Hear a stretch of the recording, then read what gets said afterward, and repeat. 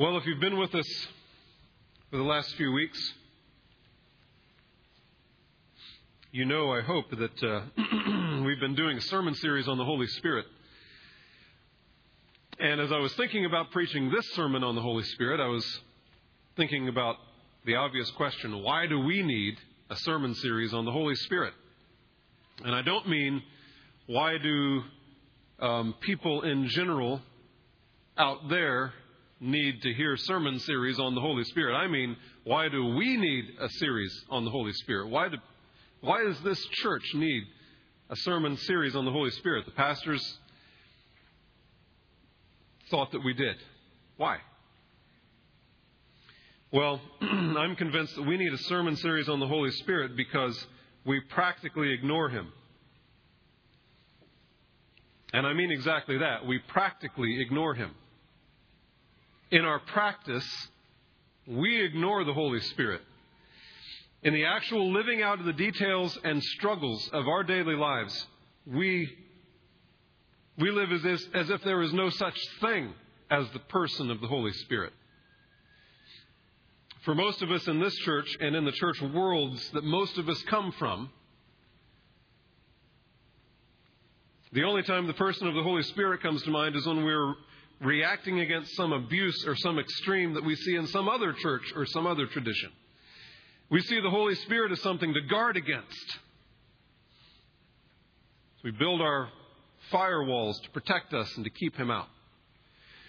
Because after all, we're respectable. Other than that, other than thinking about how we can protect against the Holy Spirit, we have no practical knowledge of the Holy Spirit. And yes, we sing the doxology every Sunday. Praise Father, Son, and Holy Ghost. And more often than not, those are just words. And they're weird words at that, especially this ghost thing.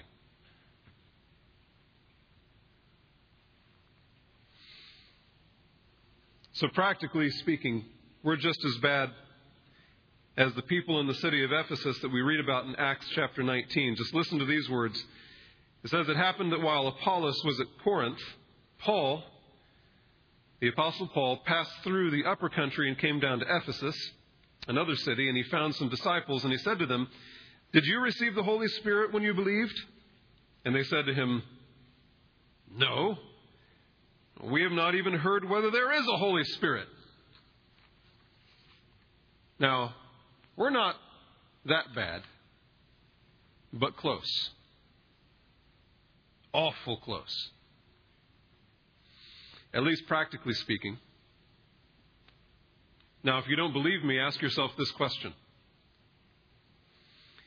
When was the last time that anything happened in your life that could only be explained by the supernatural divine power of God, the Holy Spirit? In your life, practically speaking, when was the last time that something happened in you that can only be explained by the supernatural work of the Holy Spirit in you? Now, I'm not really talking about things like being healed or speaking in tongues or having visions, although we should not despise those things or think that they don't exist. In fact, we should seek them and ask for those kinds of things as long as we want them for the glory of God and for the good of His kingdom and not for our own glory. We should seek those things. But that's not the kind of thing I'm talking about. I'm talking about more everyday kinds of things. Things like this. Things like loving your enemies. When's the last time you were able to do something that could only be explained by the power of the Holy Spirit, like loving your enemies? Or being joyful when you're exhausted. Having peace in the middle of a tragedy like losing a baby. Being patient when you were wronged. Being kind to people who hate you. Being good to people who do not deserve it. Being faithful when you don't feel like being faithful. Being gentle when your kids are driving you nuts. Being self-controlled when you're tired and stressed out and frazzled with life. Are those things commonplace in your life? And can you do any of that on your own? Now, There's a lot that you can do on your own. There's a lot that you can do without any help from the Holy Spirit at all. There's a lot that you can do that requires no other explanation than your own fear and your own pride. There's a lot of stuff that you can do that looks good, that has nothing else behind it than fear and pride. For example, can you come to church without the power of the Holy Spirit? Yeah. Can you dress modestly without the power of the Holy Spirit? Yeah. Can you have well-behaved kids without the power of the Holy Spirit? Well, I don't know about that one. Yes, you can. Can you quit smoking without the help of the Holy Spirit? People do it all the time. Can you be nice without the help of the Holy Spirit? Can you protest at the abortion clinic without the power of the Holy Spirit? People do it all the time. Can you be honest without the help of the Holy Spirit? Can you be a hardworking, responsible, respectable man without the power of the Holy Spirit? Can you be self-disciplined without the power of the Holy Spirit? Yes. You can do all of that without the power of the Holy Spirit. You can do all of that and have the power and the motivation come from nothing more than fear and pride. If you don't believe me, just look at a good Buddhist, or a good Muslim, or a good Mormon, or just a good old-fashioned, hard-working Midwestern farmer. But can you love your enemies? Can you control your tongue? I mean, really control it. Not just when you know that someone's looking and you don't want to be embarrassed by what normally comes out of your mouth at home. But can you really control your tongue? Can you be filled with lasting peace and joy? Can you really put your sin to death, not because you're afraid of what might happen to you or afraid of what people will think of you, but because you love God? Can you do battle with your sin? Can you do that without the Holy Spirit? Never.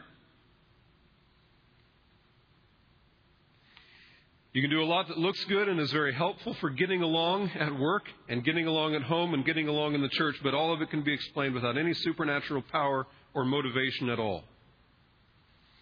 So is that you? Do you have any practical experience of the Holy Spirit working in you? Do you really rely on Him daily for the desire and the ability to obey God? Do you rely on Him daily for Him to show you your sin? Do you rely on Him daily, not just for Him to show you your sin, but for Him to point you to Jesus Christ and show you His righteousness and His gospel that makes you trust in Him and grab a hold of Him? Do you have any felt sense of His power at work in you? Do you have any sense of His power working in you to enable you, to empower you, to strengthen you, to kill your pride and your selfishness and your lust? Do you have any sense of Him as a person who is Himself fighting inside of you, fighting for you, fighting against you? Changing what you actually want and love and hope in. Do you know the Holy Spirit? Do you really know Him? Practically. Or are you too sophisticated for that? Too rational for that? Too American? Too middle class? Too white? Too intellectual? Too safe? Too proud? Too reformed?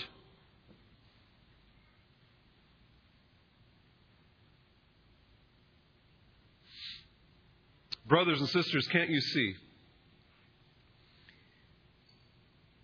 that our continuing struggles with sin, our coldness of heart, our fearfulness, our joylessness, our formalism, our dullness and dryness, can't you see that it all comes from our willful ignorance of the Holy Spirit practically? When will we embrace the truth that we cannot live as a Christian on our own? That you need more than just good theological data in your head combined with a little sweat in order to live the Christian life. That you'll never be able to both maintain your pride and your respectability and at the same time know the power of God. When will we get it? When will we see it? When will we seek after and call out for and pursue and trust and rely on and fellowship with and want the Holy Spirit?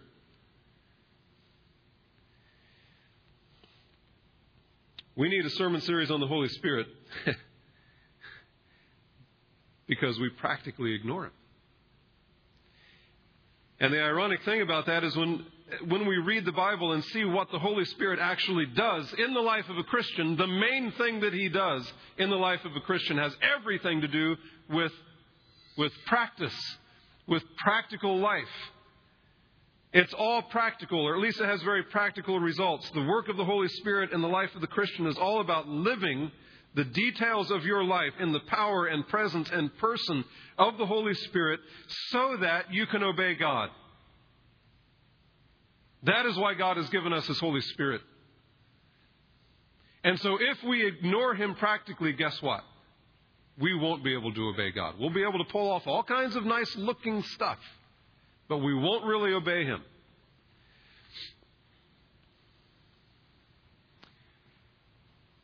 There are many places where we could go to see that, but I want us to look this morning at Galatians 5, 16 to 26. Galatians 5, 16.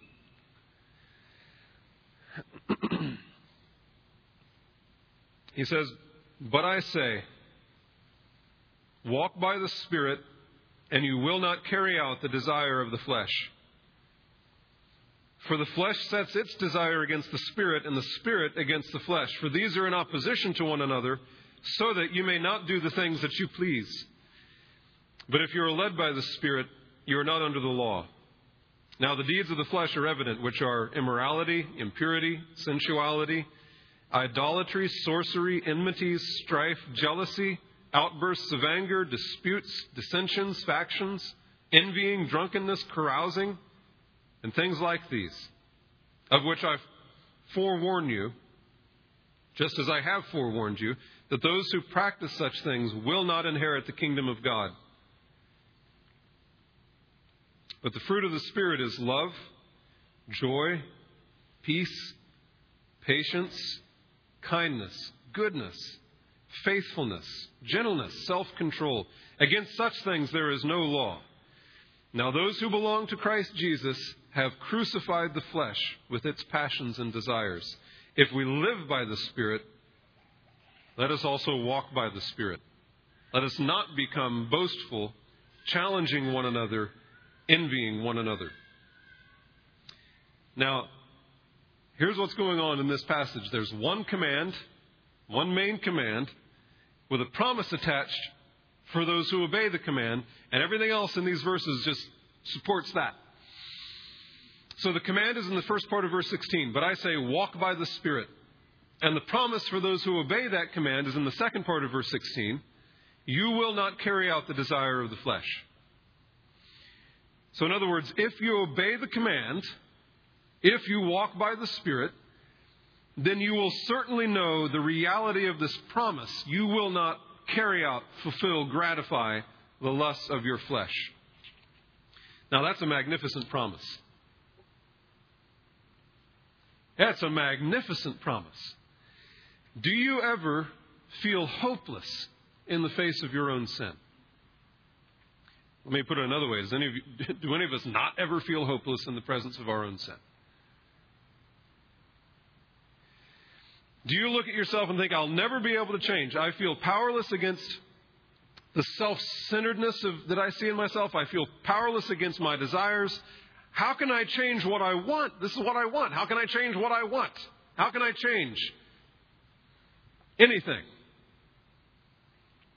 Well, what are you going to do about that sense of hopelessness? What is your hope for changing? Galatians 5:16 tells us that our only hope for changing is that God gives us a promise. He says, if you walk by the Spirit, you will not carry out the desire of the flesh. Now, the great question for us then is, what in the world does it mean to walk by the Spirit? What does that mean? Is it some kind of mystical experience reserved for these super spiritual saints that float above the rest of us and glow as they float? Is it talking about having warm spiritual feelings as we go through our day, being happy all the time or something like that? Is it hearing a voice telling me what to do and how to do it? No. It's none of that. The answer is simply this: whatever you do in the details of your life, do it in the power of the Holy Spirit. Let the conduct of your life, the daily mundane details of your life, all the details of your life, all the interactions, all the thoughts, all the words, all the actions, all the relationships, be governed and controlled and enlivened by the power and the purity of the Holy Spirit. And God's promise is that if you do that, if you live by the guidance and the power and the direction and the purity of the Holy Spirit, you will not gratify the desires of your flesh. But what does that actually mean? What does it mean to live your life by the guidance and power and direction of the Holy Spirit? What in the world does that mean? Well, what I want us to do is look at the words that he uses in this passage. And what he does is he uses a few pictures, and he assumes that we'll understand what they mean, so it can't be that complicated. And he paints these pictures and uses these illustrations to tell us what it means to walk by the Spirit. Let's look at each one of these. Well, let me tell you what they are first. First is in verse 16. But I say, walk by the Spirit. That's the first one. Verse 17, for the flesh sets its desire against the Spirit, and the Spirit against the flesh, for these are in opposition to one another, so that you may not do the things that you please. The third is in verse 18, but if you're led by the Spirit, you're not under the law. And the last one's down in verse 25, if we live by the Spirit, let us walk by the Spirit. So let's look at each one of these. Verse 16. But I say, walk by the Spirit, you will not carry out the desire of the flesh. Literally, we could translate this as walk by means of the Spirit. Walk by means of the Spirit. So what's he mean by walk? This word walk is the normal word for walking around on the earth. It's the word that you would use if you were walking down to the store to get your bread. It's the word that just means walk. And this is the word that Paul always uses for living the Christian life. He always uses the word walk. Now, why is that important? Because what the word means is go about your life. Do all the things that you normally do. Literally, the word is walk around.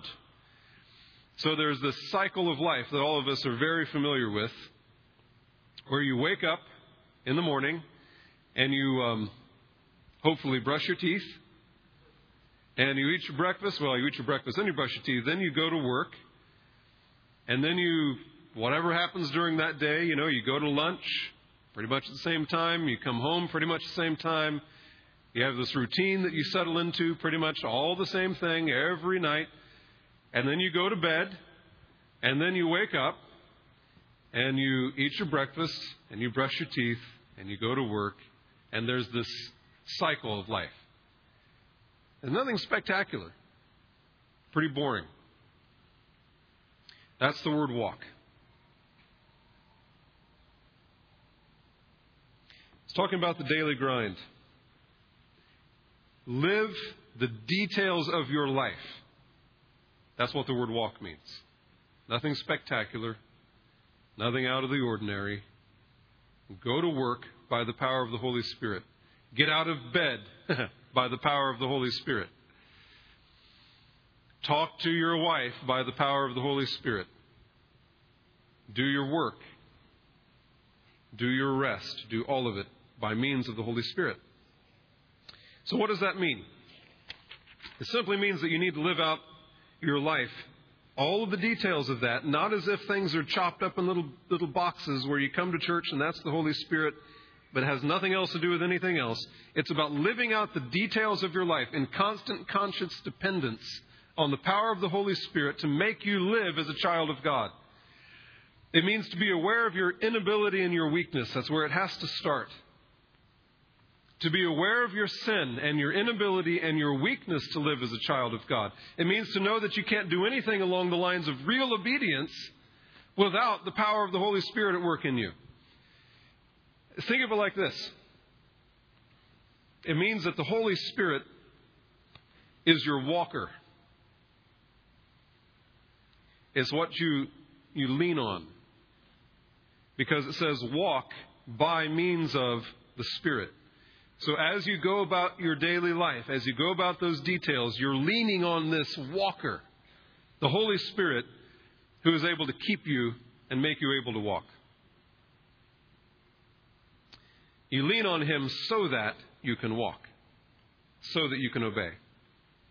Now, let's keep painting the picture that Paul paints for us. Look at the next one.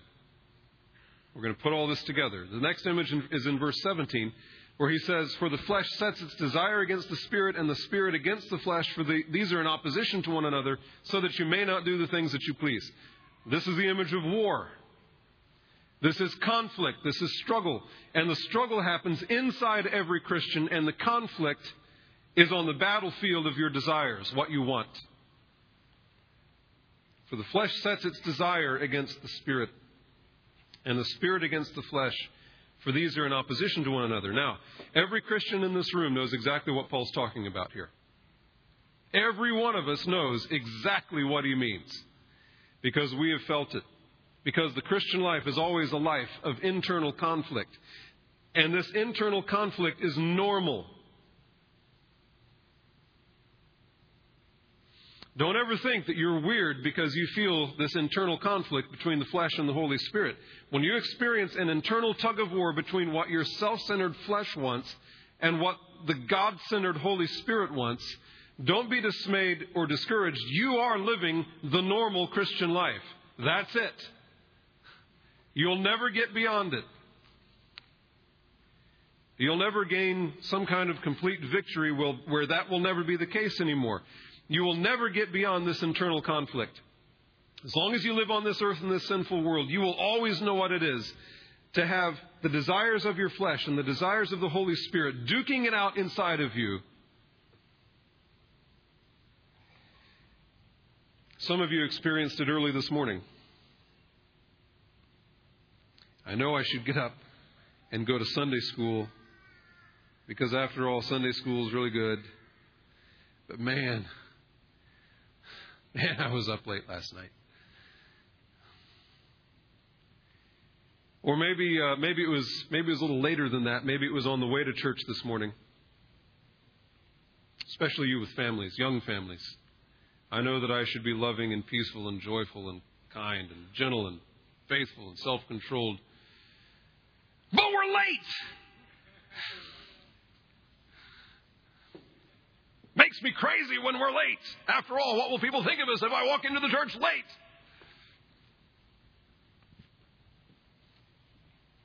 Some of you experience this struggle between the desires of your flesh and the desires of the Holy Spirit. This past week, when you gave yourself to pleasures that you knew were wrong and out of place. I know I shouldn't be smoking this or drinking this or taking this or doing this or eating this or looking at this or talking like this. But I want to. I want to. Every last one of us who's a true Christian experiences this internal struggle between what our self-centered flesh wants and what the God-centered Holy Spirit wants. And the only people here today who do not know what that struggle is like firsthand are the people who do not have the Holy Spirit.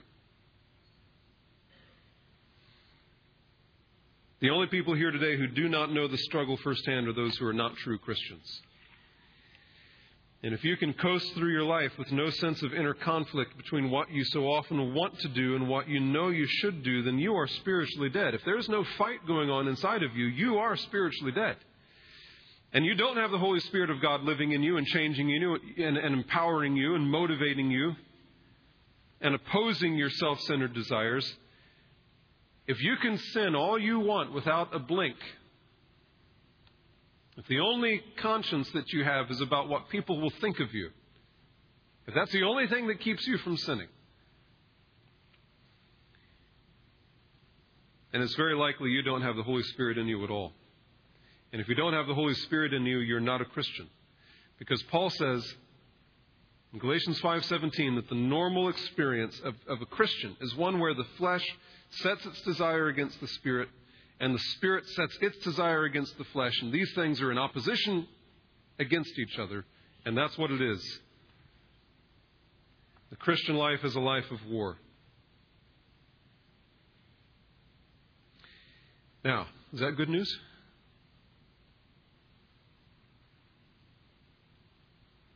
That's good news. Paul is using verse 17 to prove verse 16. If you walk by the Spirit, you will not gratify the desires of your flesh. Because, that's what he says, verse 17, because the flesh sets its desire against the Spirit and the Spirit against the flesh. These are in opposition to one another. So that you may not do the things that you please. Now, do you see what he says at the end of verse 17? The whole purpose of this constant internal struggle between the desires of the flesh and the desires of the Spirit, that you all know very well if you're a Christian, is so that you may not do the things that you please. Now, what do you first think when you hear those words? What I used to think when I read the end of that verse was something like this. What a hopeless struggle. Yeah, I can't do the things that I please. And I assume as I read that the things that I please are the good things. But that's not at all what he's saying. He's not saying, I'm in this struggle and I can't do the good things that I want to do. Boy, what a bummer. He is saying the exact opposite of that. The whole point of this is to prove what he says in verse 16. If you walk by the Spirit, you will not carry out the desire of the flesh. So what he says here at the end of verse 17 validates the promise of verse 16. He's saying one of the reasons that you will not gratify the desires of the flesh if you're walking by the Spirit is that the Holy Spirit and the flesh are always opposed to each other, but the Holy Spirit will win. In other words, the Holy Spirit in you will keep you from doing the bad things that your flesh wants to do. Or as it says in verse 16, the Holy Spirit enables you to not carry out the desires of the flesh. That's the whole point. That is why verse 17 is such wonderful news. If you're not a Christian, or if you are a Christian, there is wonderful hope for you. You don't face the battle against the desires of your flesh alone. The Holy Spirit of God, the sovereign Holy Spirit, the third person of the Godhead, powerful God, is working in you. And He's not just working in you, He's fighting in you. And He is at work and fighting in order to fight against your self-centered flesh, the stuff that you want, that is in rebellion against God. Now, some of you have a view of depravity, of how bad you are, that somehow you use in your mind to cancel out the power of the Holy Spirit. And you think that you're glorifying God and being humble by saying, no, I'm really bad, I'll never be able to obey God. And you're twisting Scripture against itself to keep you in your sin. And you think that you're being godly and spiritual by doing it. Whatever your theology is about how bad you are, you're probably worse, by the way, than you think you are. But the Holy Spirit is more powerful than you. Who do you think is going to win? Here's a battle. Here's a boxing match. And in this corner, we have the Holy Spirit. Sovereign, eternal, all-powerful, creator of the heavens and the earth, regenerator, gifter, sanctifier. Oh yeah, and over here in this corner you have your flesh. Where's your bet on that fight? Who's going to win? Paul says, God says that the Holy Spirit is going to win. And that's exactly why Paul can promise us in verse 16, walk by the Spirit and you will not gratify the desires of the flesh. I'm convinced that the reason that many of us struggle against ongoing patterns of sin is not because we don't know that there are ongoing patterns of sin. It's because we do not believe that the Holy Spirit is there, or that He's able, or that He's willing to change us. We just don't believe it.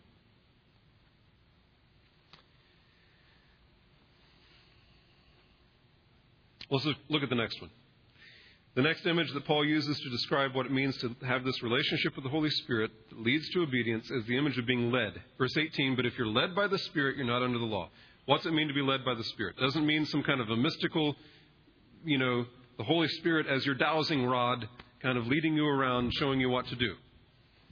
He is talking about what we call sanctification. He's talking about the process by which the Holy Spirit makes us holy, makes us able to obey God. So what's he saying by using this image of being led by the Spirit? It's very similar to the idea of walking by the Spirit in verse 16, but it's different. You do the walking, verse 16. The Holy Spirit does not walk for you. The Holy Spirit does not obey for you. You do the walking, but the Holy Spirit does the leading. Takes you by the hand and helps you. He leads you in your obedience. Earlier I said that the Holy Spirit is like the walker that you lean on that helps you walk. That's really not right at all, because that makes the Holy Spirit this thing. The Holy Spirit is actually a person, and He leads you. Some of you have little children who are just now learning how to walk. That's why they call them toddlers, because they toddle. And they fall down a lot, and they're just learning how to walk. And so what do? You don't walk for them. If you walk for them, they'll never walk. The Holy Spirit won't walk for you, but He takes you by the hand and He will lead you. And you lean on Him and you use Him to help you, and He leads you as you obey Him. That's what it's like to be led by the Spirit. The power, the direction that will enable you to live a holy life. The last image is verse 25.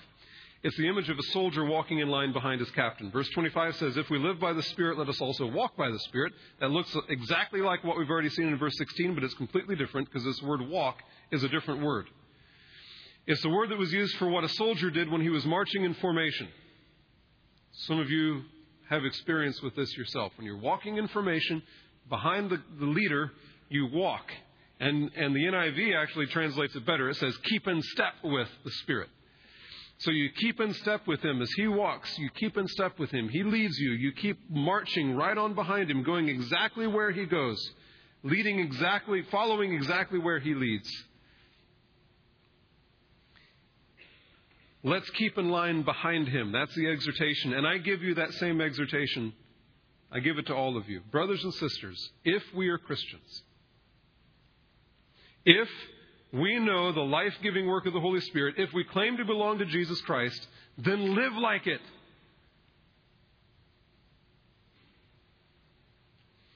Let's live like it.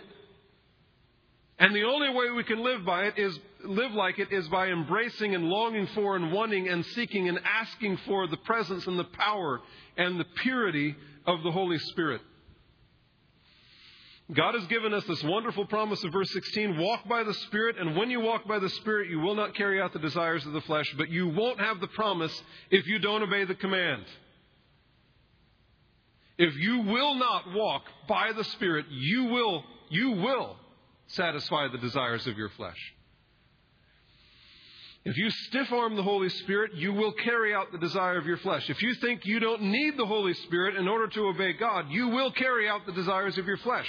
If you live as if you can obey God on your own, because after all, the only kind of obedience that you think about is the thin little veneer over your life that any good, upright, proud, fearful person can do.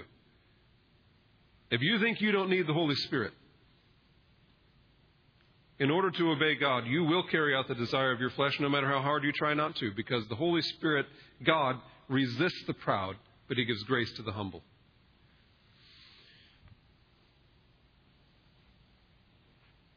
Do you have such a shallow, clean, respectable view of your sin that you think you can actually handle it? Or do you have such an inflated view of your own strength that you think you can handle it? You're filled with pride. And God resists the proud. And you'll never know the power of the Holy Spirit working in you to make you like Jesus Christ if you refuse to look at yourself square in the face and see the depths of your depravity and your self-deception and your self-righteousness and your self-reliance and your rebellion. You won't be the little toddler reaching out for the hand if you think you can walk. You have to humble yourself. You'll never know the power of the Holy Spirit in you if you continue to live in pride before God. And you'll never know the power of the Holy Spirit if you continue to live in pride before one another. The last verse of this section is verse 26. Let us not become boastful, challenging one another, envying one another. If you want to really know the power of the Holy Spirit working in you practically daily, changing you, winning the fight against what you want, then you have to turn away from your conceited, boastful, challenging, envying pride. The Holy Spirit is a person, not a force. And the Holy Spirit as a person can be grieved, saddened. And the one place where God says, do not grieve the Holy Spirit, is in Ephesians 4. And it's all surrounded by how we treat other people. Some of you do not know the power of the Holy Spirit because of the way you treat all the people in your life. He says, let no unwholesome word proceed from your mouth, but only such a word as is good for edification according to the need of the moment, so that it will give grace to those who hear. Do not grieve the Holy Spirit of God, by whom you are sealed for the day of redemption. Let all bitterness and all wrath and anger and clamor and slander be put away from you, along with all malice. Be kind to one another, tender-hearted, forgiving each other, just as God in Christ has forgiven you. If you have no sense of the Holy Spirit working in you, either you're not a Christian, or you have grieved the Holy Spirit by your pettiness or your unwholesome speech or your bitterness or your sourness or your self-centered temper or your maliciousness or your anger or your pride, your arrogance.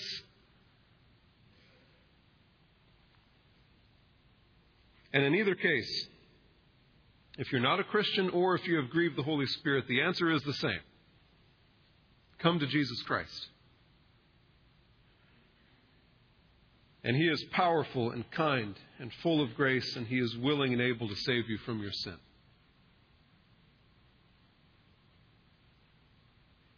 And every one of us needs to hear that over and over again. When the angel Gabriel came to Joseph to reassure him, go ahead and marry Mary, and take her as your wife, even though she's pregnant. He said, don't be afraid. The child who has been born, who has been conceived in her, is of the Holy Spirit. She will bear a son, and you shall call his name Jesus, for he will save his people from their sins. Do you believe that? He will save you not just from the penalty of your sin, which is death. He will save you from the power of your sin. Do you believe it? Will you come to Him?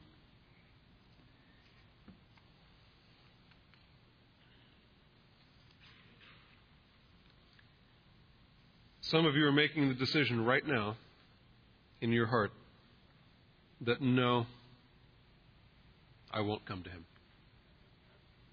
I like myself and I like my sin.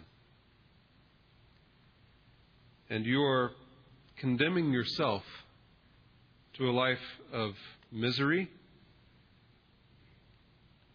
and eternal damnation. Why would you want to do that? Let's pray.